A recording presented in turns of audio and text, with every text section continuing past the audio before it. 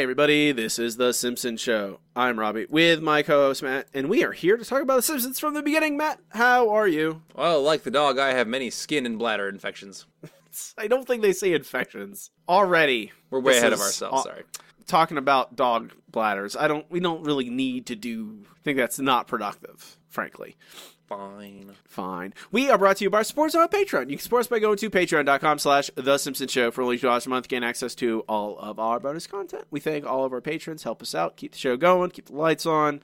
Pay for hosting. We appreciate it. This week's episode is Doe in the Wind. Episode AABF02, originally aired November 15th, 1998. Written by Donick Cary. Directed by Mark Kirkland with an assist by Matthew Nastuk. Received an 8.5 rating, approximately 8.3 million viewers. Finished 40th place in the ratings for that week. I don't know if we're ever going to go back to knowing explicitly where it finished in the Fox network ratings. Fox is just too embarrassed at that point. They're like, man, our best show is Ally McBeal. I don't know if we need to tell people that. Well, I mean, I think, Matt, it's a fact we may have to confront that their best show may have been Ally McBeal. That's what I'm saying. Everyone was embarrassed about that. Single female lawyer is not so bad. Well, it's better than Melrose Place or 90210. Well, we haven't watched them yet, Matt. It's true. Yeah. The chalkboard gag. No one cares what my definition of is. Oh, topical humor. Oh, very, very topical Clinton jokes. Couch gag. A bar comes down over the couch, locking the family in a roller coaster ride. It's all right. Episode guest stars George Carlin as Munchie, good name, Martin Mull as Seth. Speaking of Seths. Aw. Not quite the same.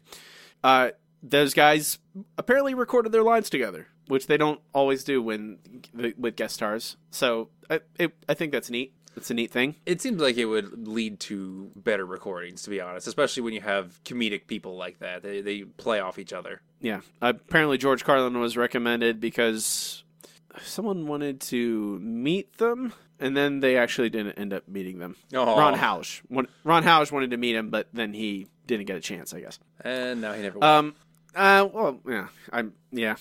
Not anymore. The episode begins with Burns at the plant. He is having lunch. Apparently at lunchtime, the smokestacks blow really hard. Oh, yeah. It's just like on the steamship. Obviously, those just are like the same thing. Same thing. But he can't get his garlic pickles open. Oh, no. That's a tragedy. I mean, not really. Pickles are gross. Hey. Only sweet pickles are gross. You like pickles? Only dill and garlic. Sweet pickles are You're gross. An enigma. You're an enigma, Matt. I don't know you. You're the one who doesn't like tomatoes, you freak of nature. One of the most delicious fruits on this earth. Hey, I like tomato the way it should be, when it's added a lot of sugar to it. That's my favorite version. That's my favorite version of tomatoes. But he can't get his jar of pickles open, and no one else at the plant can either, apparently, because everyone gets to try, everyone fails. No one has the little tool that helps you get a better grip. I mean, come on, guys. They sell it for like $1 at the flea market. All you have to do is you take it, you turn it upside down, you bang the lid on the edge of a table somewhere a few times all the way around. It loosens it up enough, and then you'll open it up. It's not okay. Homer passes out because it's such a strenuous activity. However, this has inspired Mr. Burns. This has inspired Burns to get some new blood at the plant because everyone who works for them is so weak they can't open a jar of pickles, including himself. And to get new blood at the plant... Don't drain Homer and get actual new blood. Yeah, exactly. Metaphorical real blood, not actual blood. They make a recruitment video with the employees as the stars. And action. Wow, what a graduation. I'll say. But with college behind us, we'll need careers, and good ones. What about chestnut roasting? People always need chestnuts. Or begging. I know a place that'll saw your legs off. Slow down, fellas. I've got a way we can keep our legs and still have a bright future. Now you're dreaming. Oh, am I? Of course. Nuclear power. It's the job of tomorrow. Today! Really? Well, that settles it. For all those reasons and more, let us choose an electrifying career in... line... Nuclear power. Nuclear power. You thunder-headed stooges are the worst bunch of... Hey! Pretty good, huh? Well, it's better than that last Barbara Streisand movie. I didn't quite get the point of it, Dad. Why would Lenny want someone to saw his legs off? Well, there were script problems from day one. Didn't seem like anybody even read the script. That was the problem. At least there was a script, even if no one read it. Yeah, there was. Even if no one read it, the plant recruitment video is very. I enjoyed it a lot. I think my only problem with it is that this whole intro is really just it doesn't matter. None of this is important. Well, that's true of a lot of Simpson intros. I mean, we always go back and forth on them. I guess that's true. It depends on the quality of it. It's okay. I think the recruitment video itself is very funny. But because Homer has been in this video, he gets a SAG card? Well, yeah. I mean, obviously, he had a line, so therefore he gets a SAG card. Okay. I mean, SAG membership's nice. It gives you insurance. I think that's, and I guess it lets you argue for your union rights. But as he's applying, I guess, for his SAG card, he doesn't know his middle name. And turns out no one else does either. I didn't choose to be a gifted actor, Marge. It chose me. I'm merely a vessel through which genius flows. Now help me make up some phony credits. Fat guy number 3? Good. Hey, Dad, it says they need your full name. You only put down your middle initial. Hey, what the heck is your middle name anyway? You know, I have no idea. Hey, Dad, what does the J stand for? How should I know? It was your mother's job to name you and love you and such. I was mainly in it for the spanking. But I can't ask Mom. She's on the run from the law. Serves her right for being a 60s radical. Oh, she was a demon in the sack. Oh.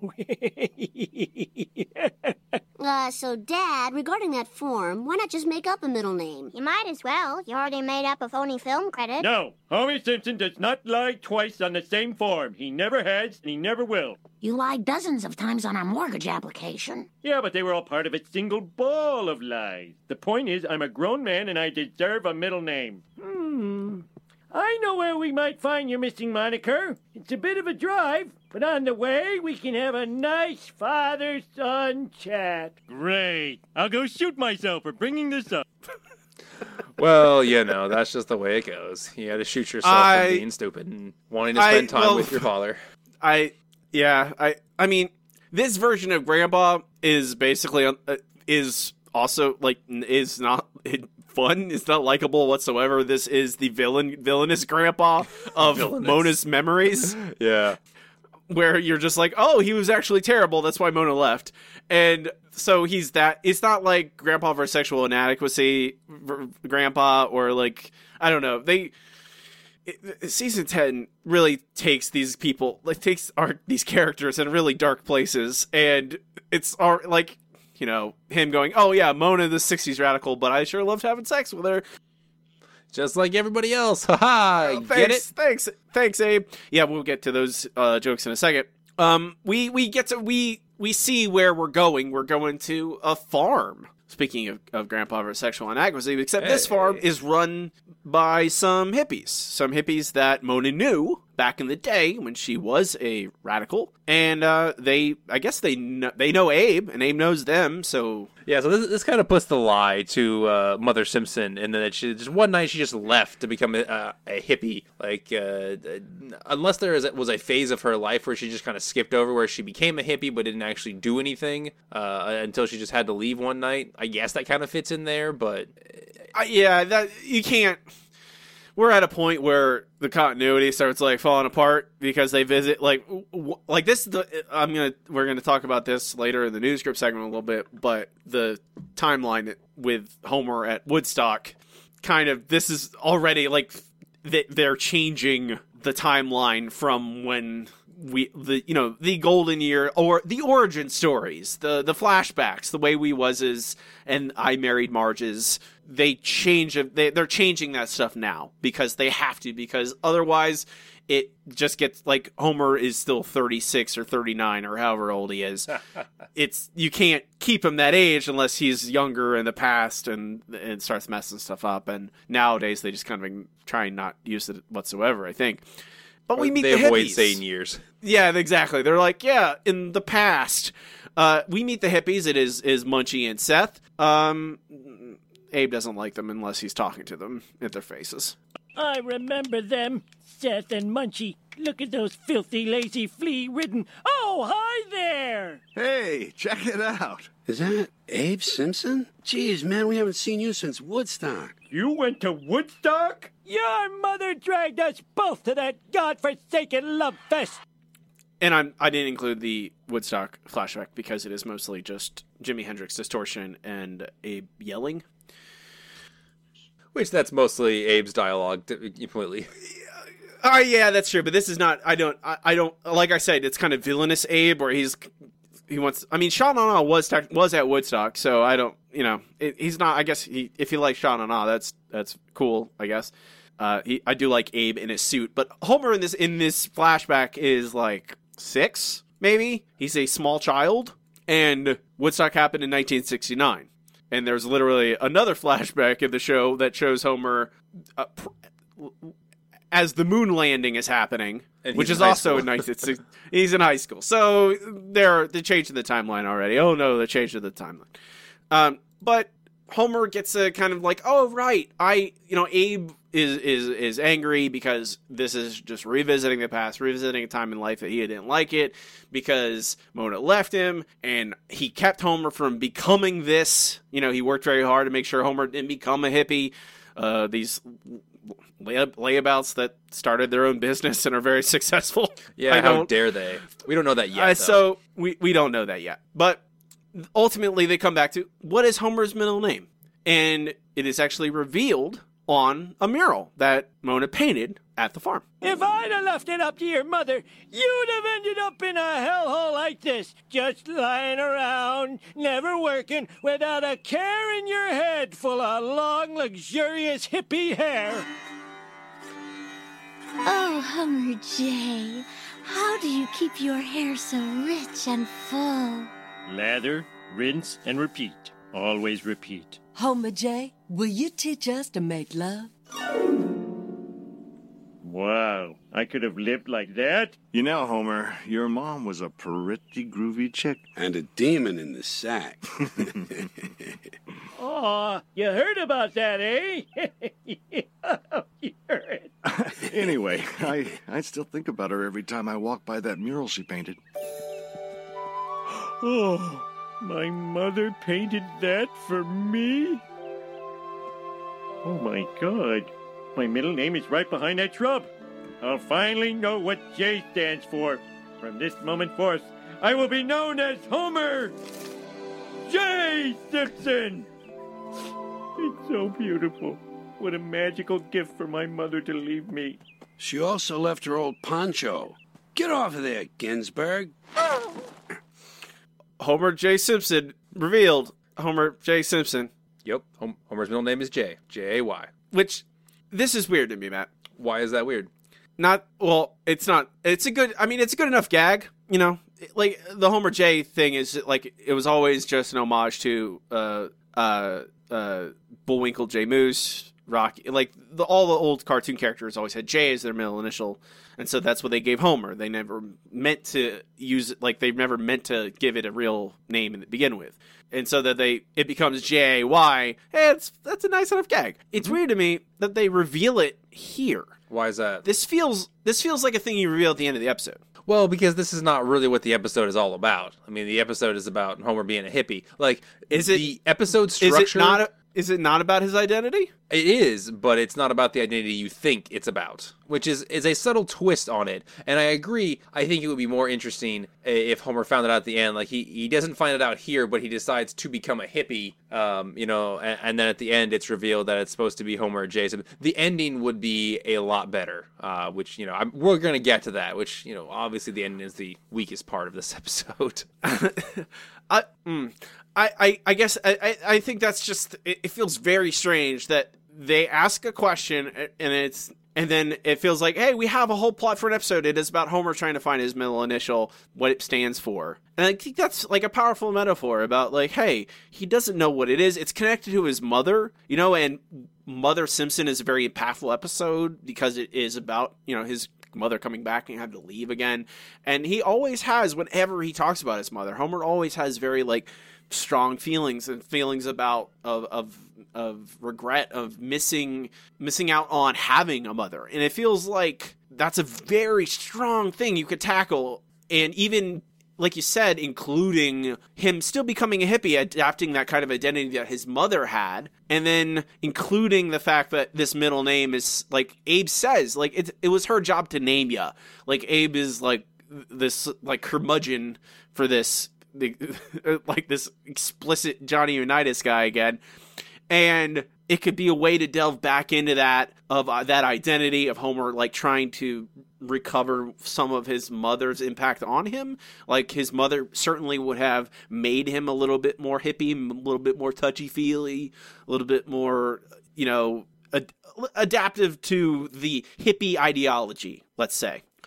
But you could include the search for his name in that somewhere. Like, oh, maybe he doesn't realize that the mural says it all along until the very end, and then it covers it. And it's a solid enough gag, and two, it could tie into those themes. Instead, they just resolve it right here, but then they still go on this thing about being a hippie, and it feels like they're connected. And I don't know, it seems a little too easy for me. Well, because it feels like they wanted the hippie thing to be the plot, and the Homer finding out his middle name was just the impetus to get there. And I agree that Homer finding out his middle name through this could have been more interesting had they done it, you know, the way you're talking about, where, you know, as part of the search, you know, Homer discovers he wants to be a hippie, and at the end, you know, maybe there's something a little more poignant at the end where he finds out his middle name. Maybe he gets a letter that his mom left him or something about that.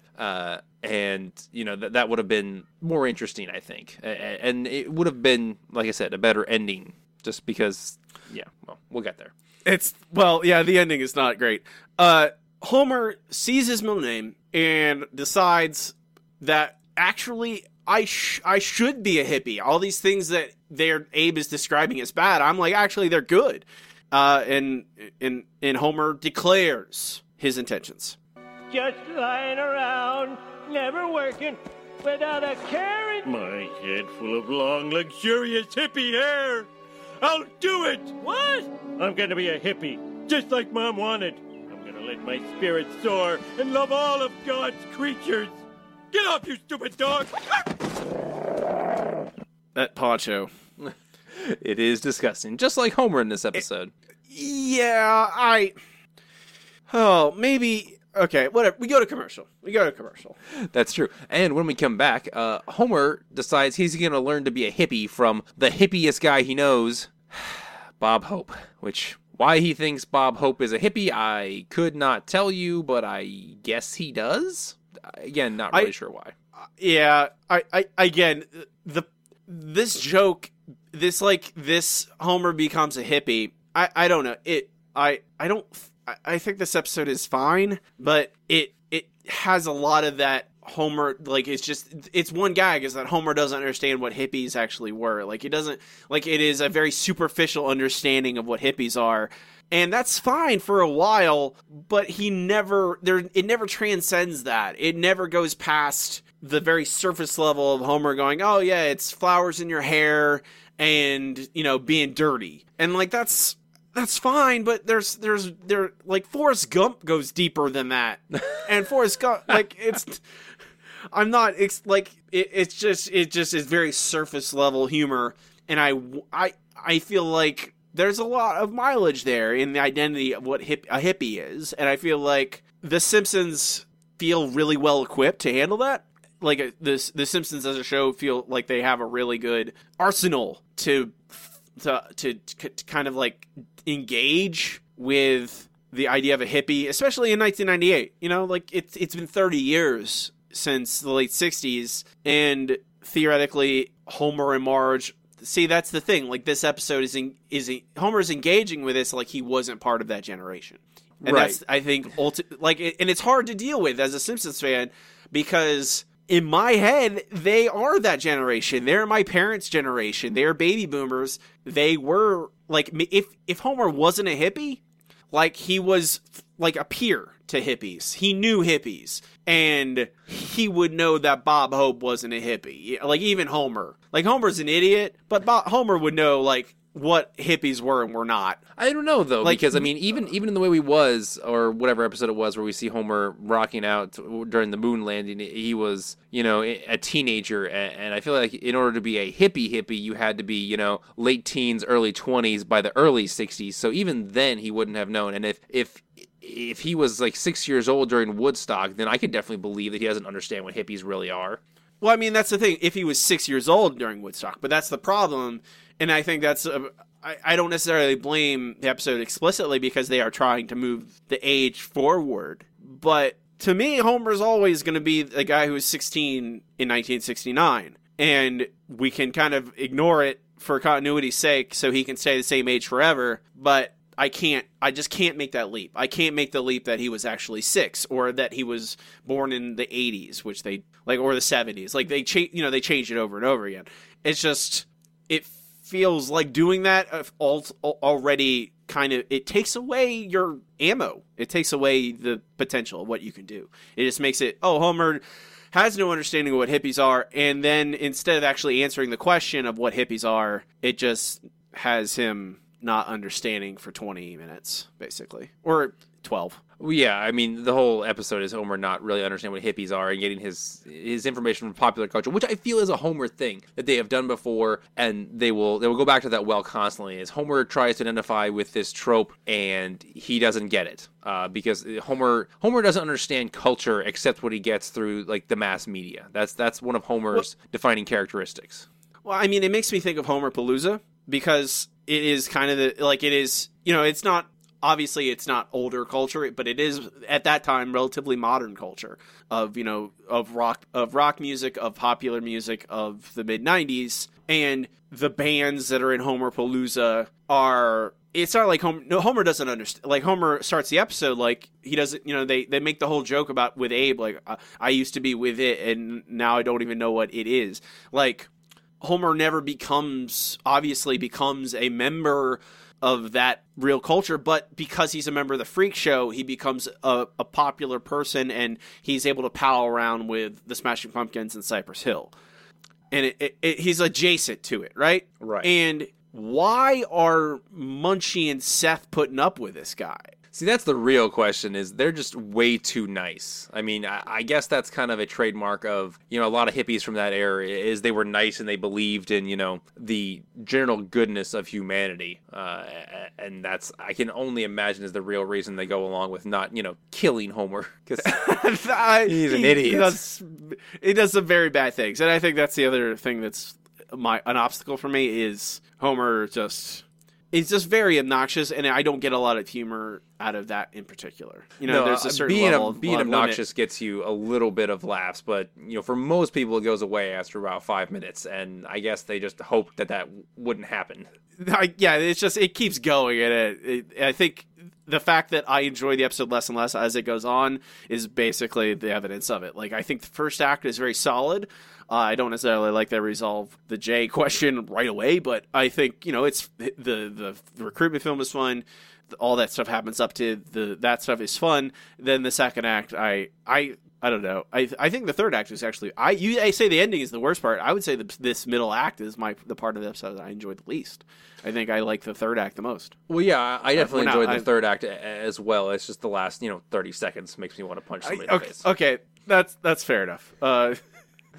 All right, now that we've gone on and on about this, from Homer learning about how to be a hippie from Bob Hope, who let's be clear here, if you weren't born in the 60s or know anything at all about Bob Hope, he was not. Bob Hope was a member of the Greatest Generation, not a hippie at Not a all. hippie whatsoever. Not even in the slightest. Instead, Homer, like we said, Homer has a very superficial understanding of what a hippie is, so he does what he can to take after that, and the family is not too happy about that. Dad, do you mind? Your feet are really close to my potato. Your potato? You can't, own a potato, man. It's one of Mother Earth's creatures. Homer, excuse yourself. No way, Narc. Bodily functions are a natural thing. Not to mention hilarious. I really don't appreciate being called a narc. And that poncho is filthy. Let me dry clean it for you. Why do you have to turn everything into one big plastic hassle? Marge, you got too many hang-ups. Like the whole shaving trip. Come on, I want to see those legs all furry and gross. That ain't gonna happen, Bub. Well, at least lose the bra. Free the Springfield 2, Marge! Free the Springfield 2! I think you've had too much strawberry wine.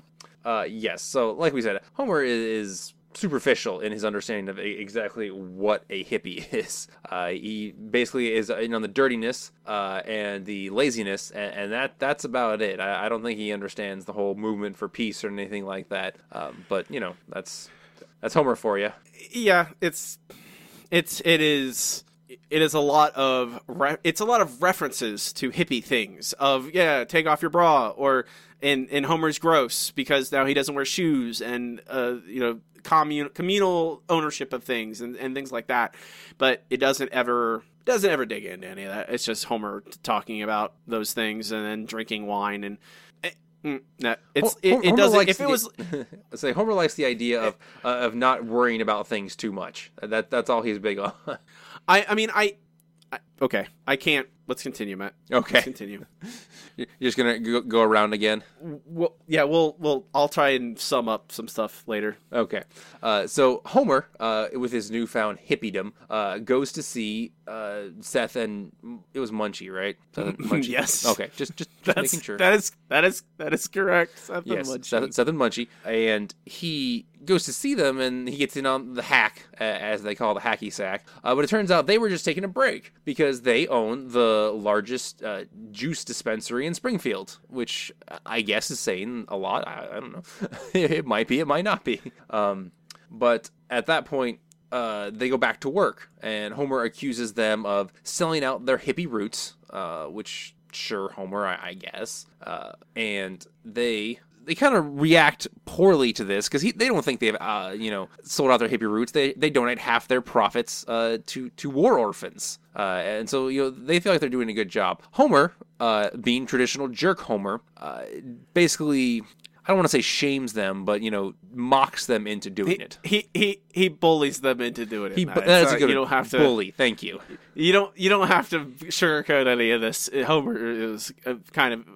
I don't like. We asked why would either of them still hang out with him? Like it is a question of like that's another interesting question that I feel they could have pursued is how do these guys, Munchie and Seth, who are hippies, I guess, if they, how do you deal with those dual identities of how when you're a hippie, it's anti-establishment, anti-authority. It is, against, anything that is like capitalism, basically corporations. How do you deal with the fact that now you are the authority, that you have aged with that, and by making this company that, despite the fact that it does charity work by donating profits to whatever, it's like, and I feel like these two guys are clearly modeled after like Ben and Jerry. Yeah. Who are similar, kind of like they were hippies and then they started a very successful ice cream company and makes a lot of money. And like, yeah, they did charitable work. They donate their money. They try and help charities and be environmentally conscious as much as they can. Like how like that, those two identities are like counter to each other, and how do you deal with that? And Homer goes, oh yeah, you guys are sellouts, and then that's it. They don't see. I feel like this is a common thing with people who in their 20s or 20s to 30s they go after their ideals, and then later on they decide that this is great and all, but I can do more doing something else. And I feel like that's what happened with these guys, is they realized, hey, corporations don't have to be all bad. That's just the way most of them are run. We're going to have a corporation that provides a useful thing for the community. We provide juice. It's good juice. And we're also take any money that we earn and donate it to good causes. They're contributing to, the community in two important ways. And yet Homer is basically mocking them, saying that, no, you've sold out your ideals, when really they haven't. They've just used different methods, essentially. And you're right. Everything you said is right. But the episode doesn't try and... No, the episode basically agrees with Homer. Yeah, I don't know if it agrees with him. Like, it certainly paints him as... He is it is that Homer is the main character, and Homer is obnoxious, and therefore let's just follow him around, and we're not like. I was gonna say this earlier. It's like if in Homer the Heretic, it starts off with Homer being right technically and starting his own, like he's like, yeah, I can stay at home and worship God in my own way, and even God, a vision of God comes to him and says, yeah, it's fine, and then he kind of gets prideful and then gets his comeuppance. Doesn't really happen. There's no lesson. He doesn't learn anything in this. It is no, he's just a jerk, and then he gets shot in the face. That's a kind of comeuppance, I guess. Yes, you were going to play a clip, Matt, before I was. Into another We've discussion. been trying to go into that, but that's okay. Anyway, this is Homer, bullying the hippies. Oh!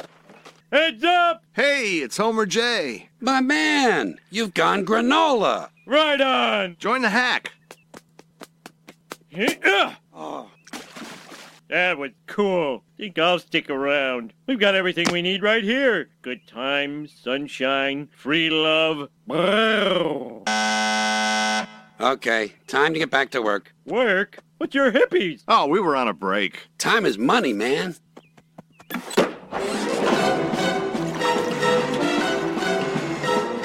Huh? What is this place?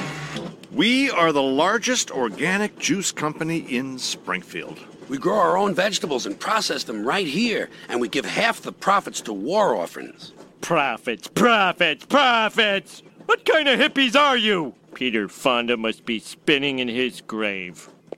Hey, we're just trying to pay the bills, Homer. I mean, we're still hippies at heart. Oh yeah? When's the last time you freaked out the establishment? You guys are total sellouts. Wait, don't you work for a nuclear power plant? Look, we can sit here all day and play the blame game, or we can start freaking people out. Come on, where's your freak bus? I drive a Saturn. A Saturn? We used to have a bus. In a way, the 60s ended the day we sold it, December 31st, 1969. Yeah, an old-time freak-out sounds tempting, Homer, but we've got a big order to fill. Fine. I guess the juice business is more important than the ideals our hippie forefathers refused to go to war and die for. I suppose we could duck out for a couple hours. Hey, we'll call it a business trip and write off the mileage. Now your freak flag's flying! Let the freak out begin! Woohoo! Hippie forefathers? I don't think there was enough generations of hippies to have forefathers. They were the originals. Yeah, Homer's bullying technique could really use some refinement. Yeah, Homer. Yeah, not great. Also, Peter Old Fonda, school. not dead, still. Yeah, it's fine. It's all I can't. It's all the joke about the end of the 60s ended when we sold her bus December 31st, 1969 is a good joke. And that's the thing. Like, it's not, this episode's not nearly as bad as last week's episode, no. And it still has a lot of funny gags and solid jokes in it. But I feel like it doesn't really ever engage with that material. It never goes into another level of narrative depth. It just becomes like, hey, remember the 60s? Here's jokes about it. Here's some music. Yeah, speaking of music, they do take the Saturn on an old-fashioned freak-out, and when they try and play some actual 60s music, Homer replaces it with Uptown Girl, which he for some reason thinks will freak somebody out. Man, Billy Joel, he just shatters people's minds. He really does. It's not one of the most popular artists of all time. Not at all. Nope. Anyway, so as they are in the progress of their freak out, Homer tries to act weird. He screams weird things out the side of the Saturn. But unfortunately for Homer, Springfield's a weird place. He doesn't even seem to faze anybody. Krusty, I believe, rides by on a unicycle while he's walking Mr. Teeny, or Mr. Teeny's pulling Krusty. It's not really clear what's going on. And he just gets called a weirdo because that's kind of place Springfield is. It's not a place where weirdness stands out all that much. But then he comes across Marge, who is out running some errands, and he intends to freak her out. But it doesn't go very well for him, unfortunately. Hi, Marge. We're freaking out squares. Lord. What's in your brand new bag, Mama? Oh, it's that pair of Dockers you wanted. 48 waist with the balloon seat, right? Marge, not in front of the hippies. Yep, the old balloon seat Dockers. That's what everyone needs. Wish I could find some of those. It'd probably help out quite a bit. I was gonna say, like, you go to department stores, there's limited options for the man with the ample backside. There's limited options for anyone who's not basically a stick figure, essentially. If I find a pair of pants that actually has enough room in my legs for, my legs, it's a good day. You're a large gentleman, Matt. That's true, I am. And apparently large in the thighs of all weird places. It's all that power. Yeah, that's what it takes to move my bulk around. Anyway, from here, the hippies, including Homer, head to the school, where Bart and Lisa are hanging out, being themselves, hopefully... Going to school like children do is what they're doing. Yes. And unfortunately for them, Homer shows up and reads an invisible proclamation shutting down this conformity factory. Why Skinner believes this and then becomes sad, I don't understand.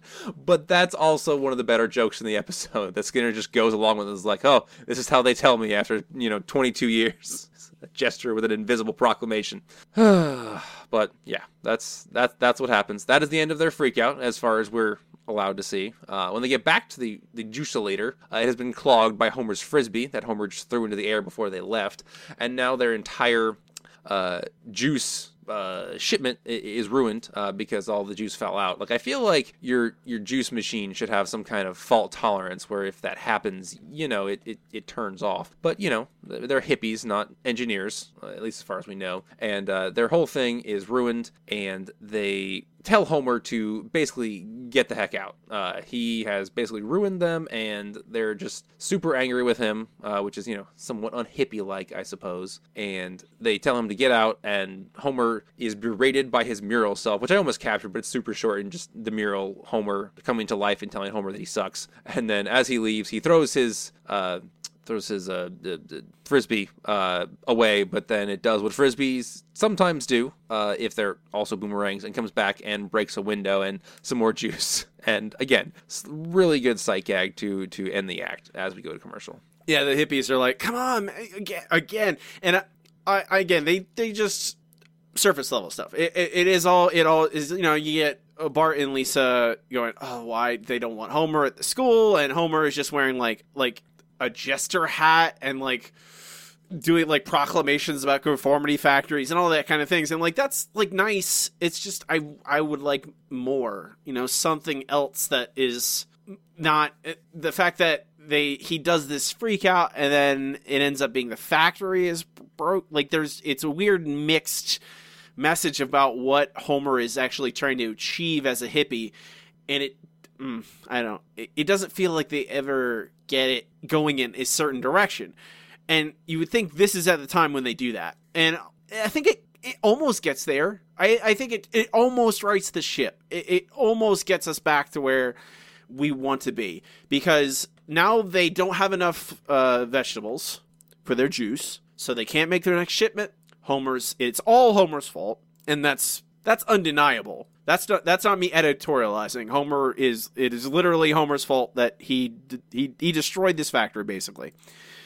And he's sad. Homer's sad. Because he's bad at things. He should be sad. Yeah. The family tries to cheer him up by talking about how dirty he is. And in business news, Groovy Grove Juice Corporation has announced it will miss delivery on its third quarter shipment.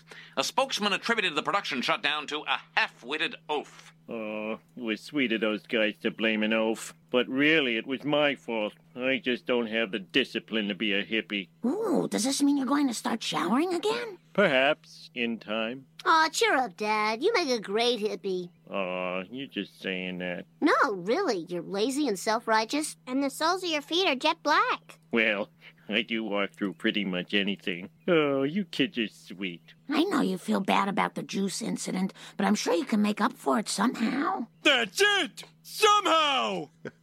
Yep, that's it. Somehow. And another shot at hippie. This feels, at this point, like a South Park episode, Matt. It kind of does, because they're basically just taking pot shots at not hippies in actuality, but the public perception of hippies. Because South Park, most of the time, is pretty good about that, but sometimes they're basically attacking a straw man and showing how dumb the straw man is. And yeah, everyone knows that it's a straw man. No one's actually real about that. And that feels like what they're doing in this episode. And it's kind of depressing. Yeah, and it's I don't know. It's not productive. Like, and it's not really funny to me either. Like, I don't think a hippie is like a good or a bad thing intrinsically. You know, I think that identity is an interesting one, and I think what that movement accomplished in the late 60s with civil rights and you know and protests against the Vietnam War, like I'm generally for the things that they accomplished. I don't necessarily agree with like calling like Bart calls them lazy and self-righteous. Like Bart doesn't that. How does Bart know what a hippie is? Like that's another like media, these. Of course. Yeah, I don't like it just feels like again like writer insert jokes. It doesn't feel like Bart saying that. But Homer wants to make it up to the hippies. So what he does is goes back to the farm late at night, picks all their vegetables, and fulfills their juice shipment as needed. Right, Matt? He sure does, because he is able to harvest all of their vegetables and juice them all in one night, even though that is apparently a quarterly job for them. Well, he accomplishes that, but there's one problem, in that they did not have enough vegetables to fulfill the rest of that order, except for their private stash. Except for their private stash. What's going on? What happened to our crops? I picked them, juiced them, and delivered them to every store in town. Your business is saved. But there weren't enough vegetables left to fill that order. That's what I thought at first. But then I found the other garden behind the barn. The one with the camouflage netting. Uh-oh. Homer, those were our personal vegetables? Well, now the whole town can benefit from their nutrients. So, and this is a really great segment, honestly. I really like this last bit here, where we see the whole town drinking hallucinogenic organic juice. Also, and real quick, I just have a problem in the fact that they have camouflage netting over peyote. Like you don't have to put camouflage. You put camouflage netting over like marijuana because it's very distinctive. You don't have to do that with peyote. No one cares. Matt, I don't think they expect people to know what peyote looks like or what peyote is. They just know that peyote is a hallucinogen. They just saw Training Day and were like, "Yes, that's what we want." But the peyote goes in the juices, so everyone drinks it, everyone hallucinates. We get to see people throughout the town. We see Flanders hallucinate. We see Barney fight off the peyote hallucinations with alcohol-induced hallucinations. I'm just impressed with the number of people that are drinking vegetable juice in Springfield. Yeah, organic. It's a very popular. It's a local business. People probably like, yeah, we want to support them even if their juice tastes like garbage. Well, vegetables. Yeah, it's vegetable. You don't drink vegetables. They're gross. I mean, people do. It's just gross tasting. Yeah. We'll just put that in our lawnmower concoction from last week.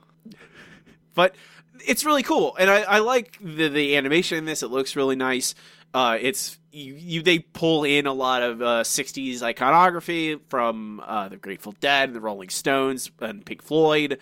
Lots of those bands. We get throughout the episode. We've heard a lot of 60s music, and they are. Jefferson Airplane is playing during this sequence, but we hear a lot of other 60s bands throughout the time. It does a good job of stage dressing and giving us the feeling of that time period. My disappointment is that it just doesn't pass. I feel like that is kind of actually representative of the rest of the episode in that it is there to go, oh yeah, remember the 60s. Remember that time period of this music? I'm like, well, no, I was born in 1985, so I don't know anything about the 60s. You youngin'. But, yeah, the whole town freaks out because Homer made drug juice, and then Wiggum. I guess Wiggum can recognize peyote by taste. Yeah. I think Wiggum's been drinking a little too much peyote on his own. If he can do that. I don't know. Because Lou is freaking out a little balls bit because of drinking the peyote. So they raid the farm, even though there's none. There's none left. It doesn't. Again, and they have the full SWAT team to arrest a couple of hippies who were offering no resistance. That makes sense.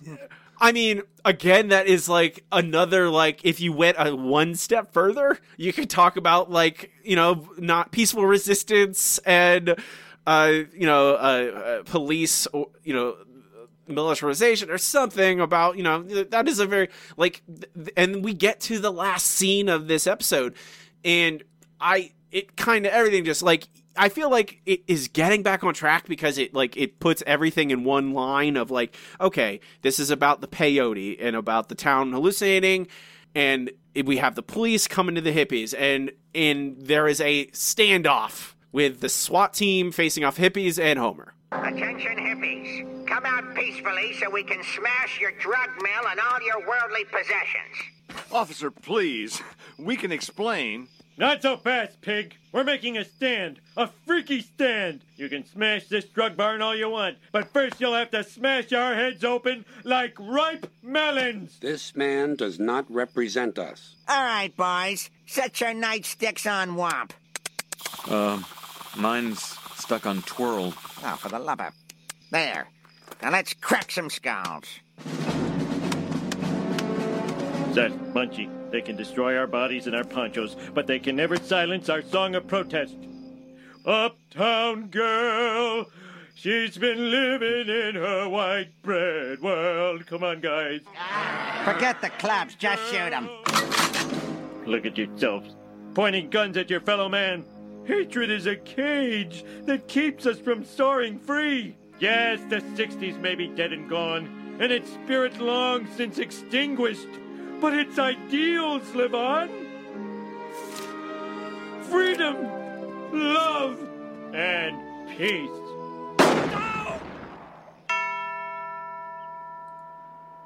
Doctor, will he be all right? Yes, he was lucky. If that had been a gladiola, he'd be dead right now. Why don't you just pull it out? I'm a doctor, not a gardener. Can't you just prune some of the leaves so I can watch TV? What did I just say? I'm not a gardener, Jim. I'm a doctor.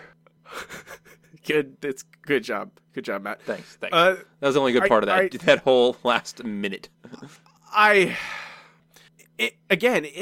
Homer's little speech there about, like, that's what I wanted. I want more of that. Of like, hey, yeah, actually the 60s, that was a very specific time in history of American history. And ultimately we've kind of moved on. And a lot of the people who were part of it grew up and changed. And maybe actually aren't, like, they might actively not care about any of that stuff anymore. And, like, it just, the rest of the episode kind of defeats that. And especially, Homer gets shot in the face, Matt. Yep, Homer is dead. This is obviously a fake Homer. Yeah, like, I can't, like, it's just so, like, I talk about, like, I feel like maybe I'm a little too critical about the cartoonish violence use of it in more recent seasons. But Homer has a flower coming out of his head. Which is obviously has grown since it got embedded into his head because it's bigger than the one he gets shot with. So it does, like, I don't, and like, I don't know. I don't know why. I don't know why. Like, it just feels like like they're about to pull everything into a, like, maybe a different ending where he doesn't get shot. Yeah, if he had just gotten clubbed for a little while, that would have made more sense, and Homer would have gone, you know what, maybe being a hippie's not worth it. I don't, like, it's okay to, like, not go, like, I think it's going to be a complaint I have over the next few seasons, but it's okay to not go with, like, the most cynical ending possible. It's okay to have a nice ending where good things happen, and where Homer maybe convinces the police that, yeah, that peace, love, and understanding is still alive today, even if the hippie movement is basically not. And the cops go, okay, yeah, you're right, and they all drink peyote together, whatever. It doesn't matter. Or they're like, you know what, maybe you're right. And Homer says, thanks, pigs, and gets smacked in the head. A little bit of cartoon violence, but not getting shot in the face. Yeah, getting shot in the face is just a bridge too far for me. It's such a extraordinary act of violence. And The Simpsons, you can't do that just at the very end and expect it to mean anything and then go, oh, Homer's actually fine. We want to approach... okay, I'm going off. I'm Dennis Miller over here going off on a rant. I think this episode has some really good stuff in it, and then it has moments like this, which are emblematic of a lot of season 10, 11, 12, 13. Like, that era. This is like this extraordinarily cynical ending, and it kind of there's cynicism throughout it. You know, it demonstrated towards the hippie movement and hippies and people who were like my parents were hippies, and like they're fine. Like, they're not the best. Like, they're not like saints or something, but my dad, they work hard, and they've worked hard in their lives, and there's plenty of other people who are just the same way, who identified with that and agreed with what the hippies did, and are, I don't know, having Homer just get shot in the face for, I guess he is an obnoxious jerk for a lot of this episode, so that's his recompense, but I guess I don't know, it feels like it is too much. It's just, it's okay. Like, I like the sweet endings. You think, like, I talked about Mother Simpson earlier, and you think about the ending to Mother Simpson, which is like one of the most touching, heartfelt endings of any episode. And this episode references Mona. It touches on her, and like she is the impetus for a lot of the stuff in it. Basically, I mean, Mona would have hated everything Homer does in this episode, and I feel like it kind of tarnishes, you know, the message she had in the episode about her. Like, he ruins everything that she would have wanted for him, and I wish Homer would have at least realized that in the end. I mean, like, Homer is dumb. Like, the difference between cynicism and satire is satire has a message, and that it hopes we learn from. Cynicism just wants to point out how cool it is, that it realizes how bad things are. And The Simpsons have always been very good at satire up until this point, when they seem to descend into wackiness and cynicism. Yeah, and I don't like it in the My Simpsons. I don't need a lot of, like, there's this a healthy amount, like a dash of cynicism is okay. You know, to flavor the soup, but I don't need it to override everything. I especially don't want it at the end of the episode. I don't want anyone getting shot in the face with a gun. Ideally, in My Simpsons, no, I don't want anyone. I don't care who it is. Even Mr. Burns can get shot in the chest, but not in the face. I mean, he survives, and they make 2 episodes about it. Like, it is an important, serious thing. Alec Baldwin shouldn't even get shot in the face. That's not true. Even Alec Baldwin. He should get shot in, like, the leg or something, like he does in all his movies. No, he's a fine person, I'm sure. Maybe not, depending on what I hear. He's better than his hard brother. To say. Which one? Adam. Oh, right. Yeah, that's true. Adam is he's a scumbag. There's a lot. Firefly's good. Yeah. I like Full Metal Jacket too. He's in that.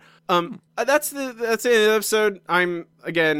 We're complaining a lot in this one. I don't think it is better than last week. It has some good gags in it, and it has a lot of like ingredients that I feel like if they are mixed differently, it could be a good to great episode. It feels like it just doesn't know where it's going. It doesn't know what it's doing. It just feels like they got to the point where Homer becomes a hippie, and then they just kind of threw a bunch of jokes on top and just structured the episode around the jokes they had. Versus the other way around. Right. It's one way of doing an episode, and sometimes it works if you have good people in the writer's room and you have a good showrunner, but sometimes you end up with stuff like this. And I almost feel like this is kind of what happens in current seasons, it feels like a lot of the time, is that this kind of thing happens where you structure the episode around a joke or a tiny little thing, and then it just kind of goes off the rails and gets away from you. We'll rank it at the end of the show. No submissions for this is my favorite episode. However, if you do have one, send it into simpsonshowpod@gmail.com, explaining why a certain episode is your favorite. Read it when we get there. Next up, Matt, it is time for comments from the news group. Okay, here we are. Alt.nerd.obsessive. Comments from the news group is where I will comb through the old Alt.tv.ss's news group to see what people are talking about the week or two after an episode debuted. It is archived on Google Groups if you want to check it out. I mean, most people on there like it well enough. You know, it's like above average-ish. Which mostly. Is weird because I think we came down solidly on below average, but still okay. Way better than last week. I mean, I don't know. I feel like maybe I don't know. There's, we're past the point of no return here, Matt. We're in uncharted territory. And I don't know. I don't have a good barometer on the news group anymore because I feel like it has the people there. I don't know. They don't have. I don't have I don't understand who they are. I don't like. Some people. A lot of people love episode last week, which we. I don't know about hated. We definitely dislike, and they think this one is. Some people, I guess, it's not as good. Like the consensus is lower on this one than it was on last week's episode. So I don't know what to, like, every week I'm kind of surprised. I don't know what to get out of it anymore. There were some people who didn't like it. It's not like everyone liked it. But I think it's mostly, this was fine, which I think I mostly agree, honestly. I think it's fine. It moves, and it's not last week's episode. No, there's some good jokes, and it's not completely pointless. And hey, what do you know? One of the main family characters, or at least a Springfield normal person, is the focus of the episode. So there's that. There is that. Also, there's people. This is, I think, people. I touched on this earlier about the age difference and people changing. The writers changing the timeline. In the news group, people are talking about it. They're talking about, like, why is Homer 6 or whatever during Woodstock when like the moon landing was 1969 and he was a teenager? And they're like, well, they don't age, so you have to move the past up. So his birthday is now 1963. It was 1956. Now it's 1963. Yep. When the Simpsons started, Homer was our parents' age. Now he is our age. Yeah, it's a little bit weird to think about. It's comic books. It's anything with a sliding time scale. It's like only soap operas have the chutzpah to actually age their characters. Yeah, we touched on that when we did our listener question about changing the show. I think aging characters was a very popular answer, and I think it's a thing I wish they kind of just done and pulled the trigger on it. But it's too late now. Yeah. That's it for news group stuff. Not a lot. A comment about Saturns, I suppose. There was one of those, but Saturns. Remember Saturns? They were cars. They were cheap cars. They were cheap cars made out of plastic for the most part. We can move on to our next segment. It is time for the listener question of the week. Let's try one more number. Yellow. KBBL is going to give me something stupid. The hot dog. We have a wiener. Yellow. Our listener question of the week this week is, what is your favorite celebrity that appeared as themselves? Tons of great answers. Do appreciate everyone takes the time. First from Vegas Joey. His answer, James Woods. The You're You and I'm Me scene alone is fantastic, and just the thought of James Woods running a small-town convenience store is gold. Kevin, all the baseball players at Homer at the bat, James Wood at the Quickie Mart, and Sting when Bart gets stuck in the well. He's a good digger. Rob, Bette Miller because she owned a horse with Krusty. Crudler. Sean, have to pick Johnny Carson, the greatest entertainer in the world, proved it with beating Krusty at tennis, lifting and juggling a Buick over his head while singing opera, and Moe's tap dancing while playing the accordion and bouncing a piece of wood on his head with Jasper and Grandpa, playing checkers on it. In short, he earned it. Joe's answer, she's not Xena, she's Lucy Lawless. Wait a minute, Xena can't fly. I keep telling you, I'm not Xena. Jason, Mick Jagger, and Keith Richards in Fantasy Rock Band Camp. All the cameos really made that fun episode and plenty of laughs. Anna's answer, my favorite is Leonard Nimoy narrating the X-Files episode. I want to give a shout-out to writer Amy Tan, though. Jean-Pierre, I've always enjoyed it whenever they bring in celebs from the comic book world. Neil Gaiman was fun in the Book Job episode. Never forget Alan Moore and Al Spiegel and Daniel Clowes on Husband and Knives. Perhaps my favorite is Stan Lee as himself, playing an old coot version of himself, just hanging around a comic book store in I Am Furious Yellow. Also thought the visual gag of him forcing the Incredible Hulk into the 60s TV era Batmobile is absolutely hilarious. Oh, yes, of course, have to mention Adam West. Remember the Bat Tootsie? Oh. Ha. Heh. Hoo. Sarah, Tom Hanks in The Simpsons movie. Tassel my hair, Mr. Hanks. Tom, Rodney Dangerfield. Despite him suggesting my motto should be Semper Fudge, that guy's all right, I tell ya. I don't know if that counts as him playing himself, but, it's close enough, I feel. Matt, I'm going to count it. Okay.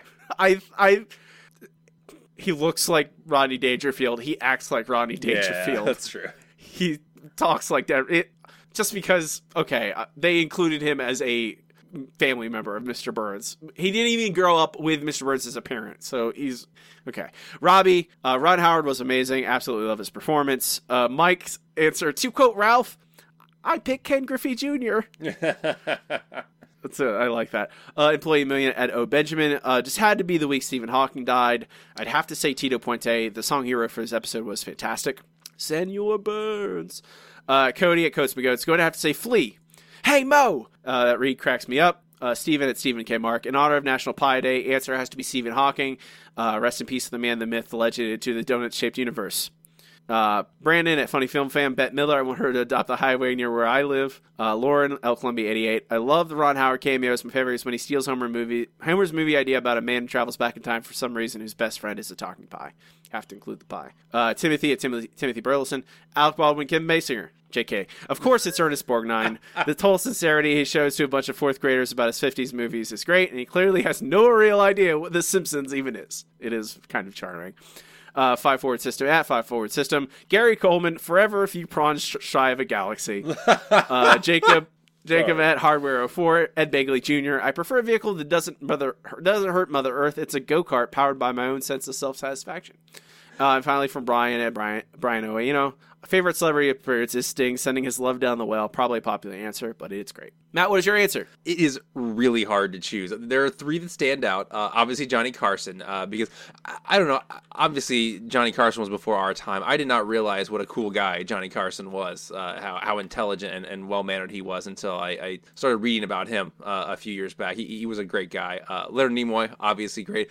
But I'm going to have to go with Neil Gaiman in the book job. We're not going to get there for a really long time, but that is a standout episode of later seasons. It is way better than it has any right to be. And he is perfect in it. He's obviously not really playing himself. He plays someone named Neil Gaiman, but it's so great. I cannot wait till we get there to talk about it. But he is fantastic in it. This is really tough for me. I would guess. But Bob Newhart, I think. Oh yeah, that was a good one. The Krusty's funeral. I like Bob Newhart quite a bit, and that's my answer for today. If you ask me tomorrow, I might have a different answer. But I think Bob Newhart is really great because there's no reason he should be in that episode. Like, there's no reason for Bob Newhart, the man. Like, and I think they are aware of that. And like, Bob Newhart just is like, yeah, he's playing a version of himself that understands. Like, why am I in this show? Like, why am I at this funeral? Why is this happening? Etc. Next week's question. This is all on Matt. All right, guys. This is Matt. This is what I just threw out to Robbie because he couldn't come up with one. I didn't have an answer, Matt, and Matt gave us one, and I like it. So what Simpsons scene has grossed you out the most? The Simpsons aren't necessarily always big on gross out humor, but we're entering seasons where it becomes more and more important. Yeah, maybe.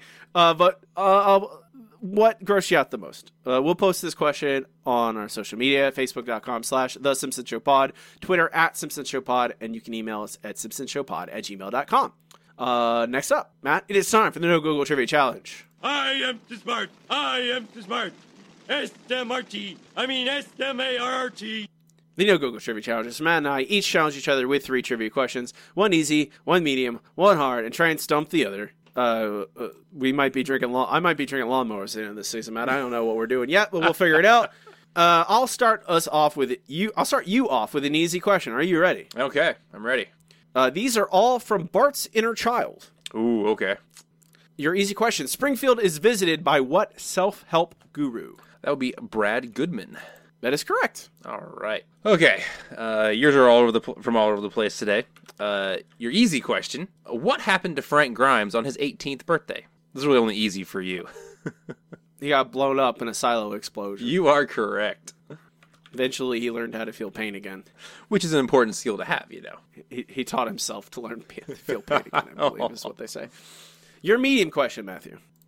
Troy McClure is drinking what during the Brad Goodman infomercial? Oh, Sun and Run, the suntan lotion that's also a laxative. Oh, no, sorry. That is the one before that. He is drinking, sweet liquor eases the pain where it would if I could remember what he's drinking. Fortified wine. That is what he's drinking. In what form? In what form? What is he drinking from? From a can. There you go. Okay. Thank you. A can of fortified wine. That is what I'm looking for. Okay, sorry. A can of fortified wine. There you go.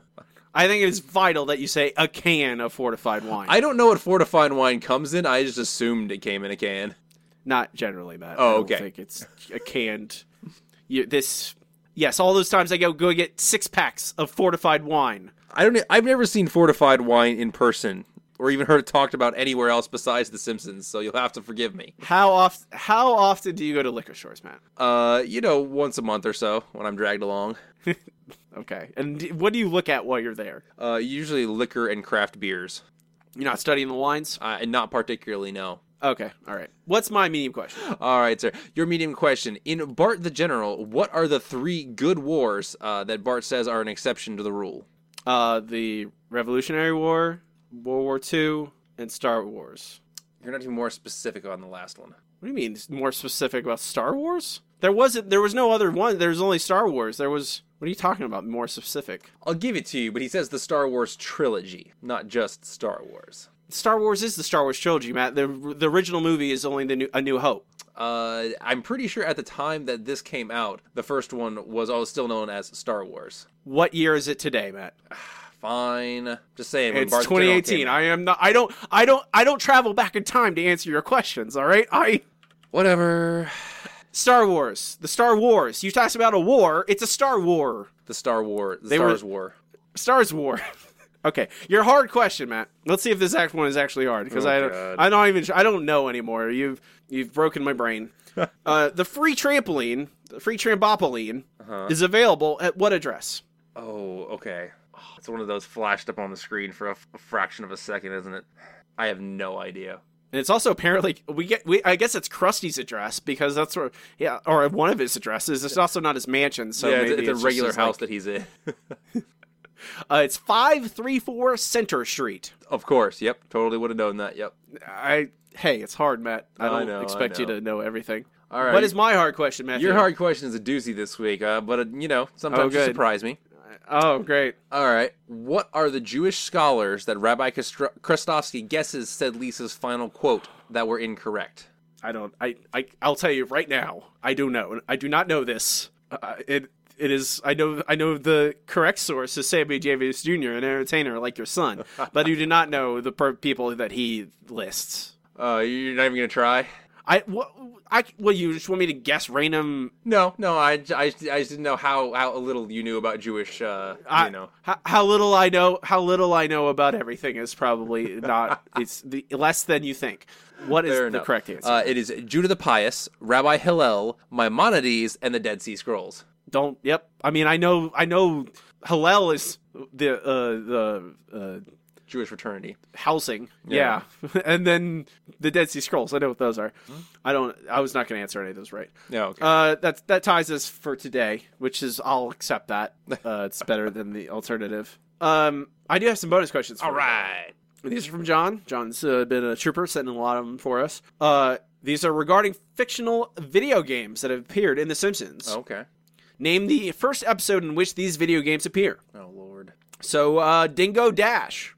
Oh, I believe that is Lisa Gets an A. That is correct, and that is our next episode, so I think it's appropriate. Kevin Costner's Waterworld. Oh, I have no idea. I can't even picture it. The Springfield Files. Oh, that's right, because the park goes to the arcade. Okay. Super Slugfest. Moaning Lisa? Correct. Wow, that's impressive. Billy Graham's Bible Blaster. Oh, gosh. Nothing. I got nothing. Alone Again, Natura d'Italy. Oh, of course. Next season. Larry the Looter. You should reach the level of ungrateful grandchild. The one with the Boy Scouts.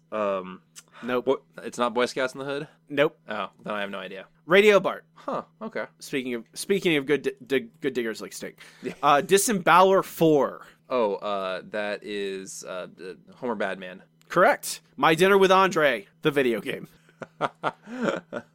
Tell me more. No trenchant insights or Bon Mo for Martin. No idea. That is Boy Scouts in the Hood. Oh, okay. Of course. Hockey Dad. No, Dad, it's just assault. Don't make it murder. That's going to be a later season. I don't know. The Regina Monologues, or Regina Oh, Monologues, yeah, that's season 15. Correct. You got that right. Earthland Realms is our final game. Oh, that is actually a surprisingly good episode, but I do not have any idea what it's named. Marge Gamer is the name of that episode. Oh, wow. I should have just guessed random things about it then. Guess Mr. Wow addict. You would like Earthland Realms, wouldn't you? Probably not. It seems a little too harsh on the whole death penalty. No permadeath, Matt? No permadeath. Sorry. Okay, that's too bad. That'll do it for trivia for this week. We can move on to our final segment. The segment we had every single episode with. It's time for Best Episode Ever. Best episode ever. Best episode ever is the part show where Matt and I rank the episodes categorically, so we watch them chronologically, eventually compiling a list of every episode ever and how good they are. So, Matt. Yes. Where do we put this one? Well, let's see. Last week we were way down on 195. I think we're above that. Last place. It's. Yeah. I think it is. It is not worse than When You Dish Upon a Star. Okay. I think it is. I think I've criticized this episode a lot. I think it is largely because I'm kind of disappointed in it. Not really that I hate it or anything. Right. I feel like I think a lot about how the show is, how it treats that generation, about how it looks at the baby boomers and the hippies were a part of that culture, and how it brings up the legacy of Mona, how it brings up the identity of Homer's name. And like, if you had told me like that general idea of this episode, I'd be like, oh, they could really do a lot of interesting things with it. And instead it just becomes a lot of jokes about how hippies are smelly and dirty. And I'm like, that's just not, I don't care. Like, that does nothing for me. But I mean, it's like there's good comedy writing in it. And I think that like there's a lot of really funny things in it. It's just like this general plot kind of fails. It just doesn't achieve what it's like anything. It just becomes like, watch us do some jokes about hippies and these guys while Homer's around. And it's not bad. It's not nearly as bad as last week's. I don't know. But it's still not good. It's mediocre. That's why I'm looking. I'm actually looking not because the problem with if you have a mediocre Simpsons episode, it still puts it probably in the bottom quarter of our list. Like I'm looking somewhere around like 153, 150. You know, Bart gets hit by a car. You know, I would put it below that. And so would I. That's why I'm looking. Like, these are the tops of one. Like the Cartridge Family. That was the big episode we had a big problem with. I think last season. I think this is maybe slightly better than the Cartridge Family, but not by much. Let me ask you a question, man. Is it better than Realty Bites? Let's start there. Ooh, I gotta say no. Realty Bites had a lot of problems, but I still feel like it had more redeeming qualities than this episode does. Well, Realty Bites is at 183. Oh, okay. Wow, that's pretty close to the end. Jeez. Yeah, exactly. And I think you're right in that. Yeah, you like even episodes in this 150s, 160s are episodes I still like and I think are good. Even lower. Like, there's our season 1 episodes are kind of at the end here, and I still like season 1. I still watch them a lot of the time. I think that's the what we're up against here is when we say, oh, an episode's mediocre. Well, that puts it pretty low on the list because most of the baseline up to this point for Simpsons episode is good. Yeah. You know, at worst, it's good. If it's not as, I don't know if I've kind of mixed feelings. I don't know if it's necessarily better than Realty Bites, but I don't think it's that. If it's worse than Realty Bites, I don't think it's that much worse. No, I mean, looking below that, you got a whole bunch of season 1 episodes, and I think it's still better than those. Okay, is it better than Simpson Tide? Oh, yeah. Which I think is... Yeah. Okay, it's better than... I think I agree with you there. I think it's better than Simpson Tide. How about, is it better than Bart the Genius?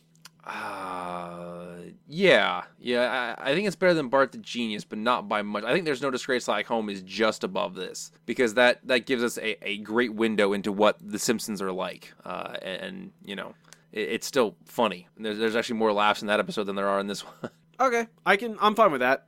I'm not gonna split hairs down here. And it's not like this isn't again. Don't in the Wind is fine. I think that's where I'm at. It's fine. But fine is not fine is when I'm calling a Simpsons episode fine, that's not good. No, it is definitely not. That means we have gone to a bad place. Luckily, I think we have a better episode next week in Lisa Gets an A. Hopefully. I remember liking Lisa Gets an A. It's a Lisa episode. It has, I don't know. We'll see. I haven't watched it in a long time, so maybe I'll be surprised that I'll dislike it. But maybe I won't. We'll see. That puts Don't in the Wind at 187. Right below There's No Disgrace Like Home. Right above Bart the Genius. Last place is When You Dish Upon a Star at number 196. First place is still Homer's Enemy. Our next episode is Lisa Gets an A. We'll get to that next week. I think that'll do it for us today. Please check out our website, simpsonshow.com. I'm working on building a new one. It's a big pain in the butt, but I'm working on it, and hopefully with that, we'll have all our episodes archived up on the RSS feed, so you can listen to all our old episodes that have bad production, and we didn't know what we were doing. So that's good. There are quite a few of those. Well, we got out of it by the end of the second season, we knew what we were doing. Even maybe halfway through the second season, we were in better shape. Just like The Simpsons. Just like The Simpsons. It's a nice... And now we're going to get worse, just like The Simpsons. Hope not. Well, yeah. Let's see. Check out. I'm losing myself, man. You can find me on Twitter at Robbie Dorman. Check out my other podcasts. They Get Some Boys Comics Hour. It's about comic books. And the Serial Fanasis, about all kinds of nerdy things. The most recent episode is about me with a friend of the show, Andrew Bloom, talking about a Vidya game, What Remains of Edith Finch, a spectacular game in a great episode. Definitely listen if you've played it. If you haven't played it, go play it. It's a good game. Matt does not participate in social media. Unless you're a certain level of Patreon backer, you will not find him. Yes, to escape the wonderful tide of sewage that seems to be consuming our culture, I've decided to move underground where the sewage is a little less stinky. So if you got a message for me, just give it a quick little flushy flush, and I'll eventually pick it out. That's disgusting, Matt. Well, so was, most of what's going on in the world today. Touche. I'm Robbie. And I'm Matt. And keep watching The Simpsons. Shh.